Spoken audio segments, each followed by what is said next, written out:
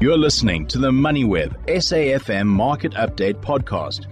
Just when you think you're starting off 2024 on the right footing, Thursday comes up and there's a announcement or a government notice that goes out that bears the signature of one Samson Gwede-Mantashe, who is the Minister of Mineral Resources and Energy, and that is the updated integrated resource plan. And that resource plan points to something very different from what we have been going on about in terms of energy and resources in the last little bit. But I'm joined on the line by independent energy analyst Chris Yelland to take a look at this resource plan. He's been looking at this 50-page document in greater detail and understands a lot more of what's been said than you and I do. Good evening, Chris. Thanks, as always, for the time.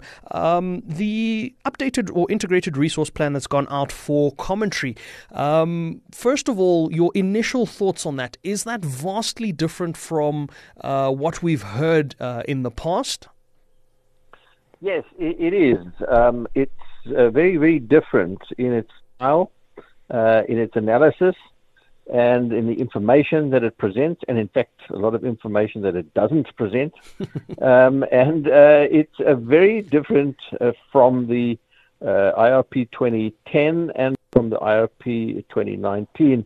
And in my view, it is significantly poorer than those two integrated resource plans. There we go. I was going to ask if we're going different in a good way or different in a bad way. I mean, 2019 is what you and I spoke about last time, Chris, and there was this huge drive, and I think you and I spoke last year around the just energy transition and all of those plans and renewables and the practicalities and all of that. And it seems as though now with this new resource plan, we're going back to coal?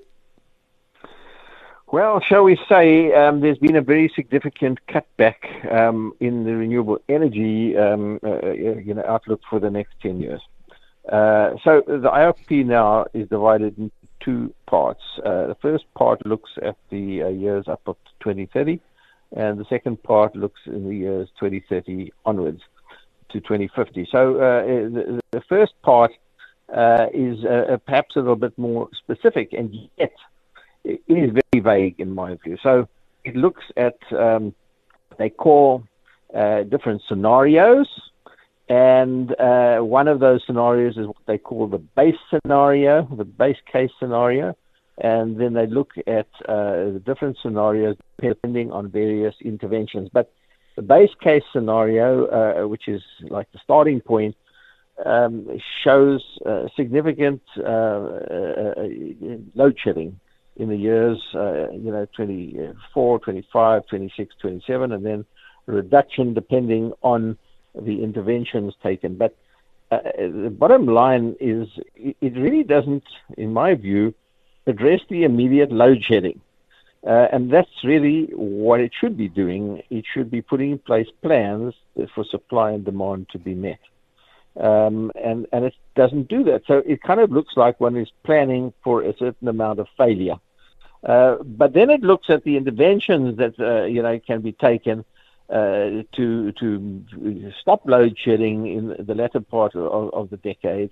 And in my view, it really looks at some very limited options and doesn't look at the options of increasing renewable energy and battery energy storage. In fact, I think it presents a very significantly underestimated and conservative view of what can be done. So it really looks, the one option that it looks at is extend the life of old coal in order to reduce this load shedding. The other option is a gas to power. And the third option is delay the decommissioning of the coal-fired power stations. Now, those are three options, but I would say those options, the third option, I think I've duplicated two options, was to increase the energy availability factor of the Eskom fleet. So those are kind of three scenarios that it presents. But in my view, those three options are first of all impractical in virtually every sense. And secondly, they completely ignore the option of significantly increasing the renewable energy and battery energy storage component, which is something that can certainly be done in that time frame. Whereas the options of, for example, improving the energy availability factor of Eskom, well, it's really easy to say, but the reality is that the energy availability factor is not improving, it's declining. And probably the best we can hope for is to stabilize that energy availability factor at the current low levels. The option of delaying, coal-fired power station decommissioning, yes, that is an option. But we will definitely not meet our climate change commitments if we do that.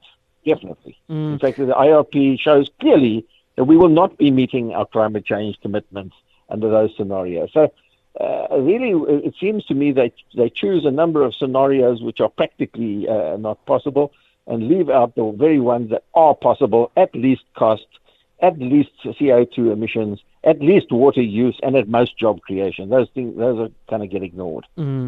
Chris, how does this now contrast with what we know about the just energy transition and those plans? I mean, you touched on renewables, and you mentioned that there's no mention of pursuing this, even though this is readily in front of us, and we have gone through all of those phases and those rounds of procurement. How does this affect the just energy plans, especially if we look at the amount of money that's been committed to getting South Africa to sort of transition to cleaner energy from the likes of Germany, who have committed billions? Does this now mean we are now going to have to pay this money back? How does this all affect the renewable side of that conversation? Because it seems this has been completely forgotten. Firstly, I just want to say that there is renewables, planned in this draft IRP. But it's really sharply cut back from what it was in the IRP 2019. So in my view, it seems to be a deliberately underestimate of the role of renewables and battery energy storage can play in the just energy transition. And yes, you're right.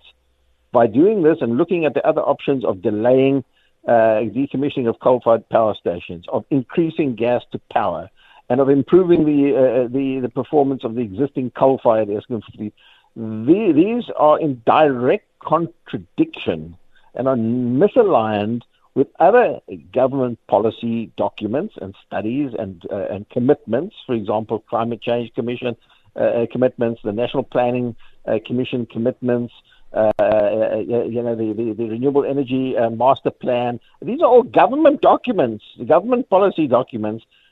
But this IRP is in contradiction to those documents. And there is no explanation or clarity on this matter. These things should be consistent. You shouldn't have one government plan contradicting another government plan. Speaking of consistency, Chris, what do you make of the announcement or the clarification in terms of the separation of powers from the Minister in Electricity and Minister Pravin Gordhan that was recently signed off by President Ramaphosa? Is that going to have a material impact on our energy picture? Does that empower the Minister of Electricity to make different decisions? And if so, are they aligned with this plan, or are we just putting out announcements and hoping for the best?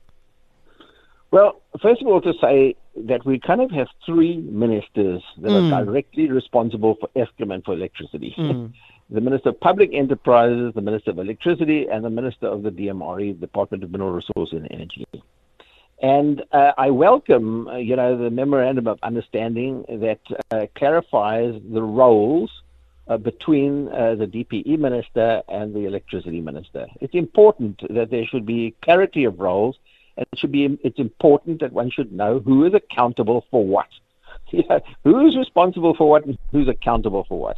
And I think this memorandum of understanding does clarify the differences in the roles between the DPE minister and the electricity minister. However, what is still missing, of course, is clarity between the roles of the electricity minister and the DMRE minister.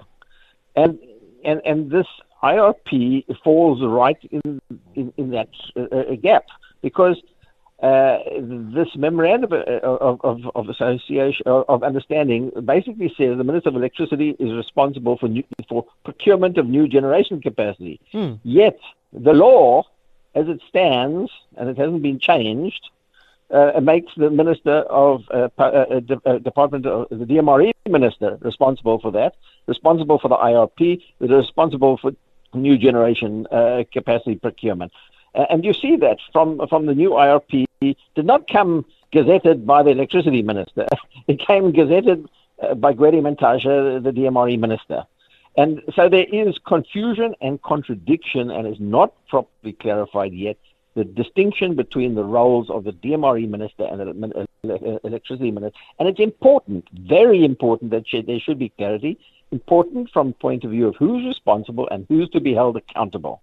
And the point is, if the Minister of Electricity is responsible for ending load shedding, for him not to have any say in the new generation capacity, it seems to me a deep contradiction, because how can you be responsible for ending load shedding if you're not responsible for what needs to be ordered? So this very IRP and the procurement processes in law and how it's being implemented seems to me to be problematic and a recipe for conflict. And where there is these uncertainties and conflict, things don't happen properly.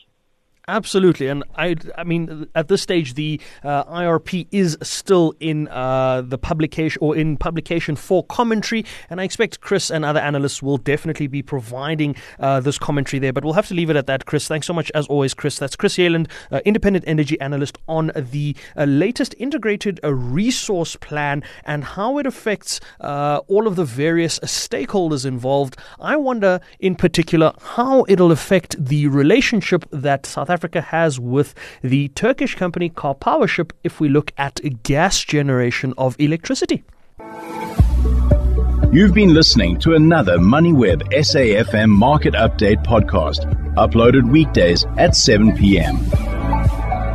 For more MoneyWeb podcasts, go to moneyweb.co.za or the app, and follow MoneyWeb News for daily updates.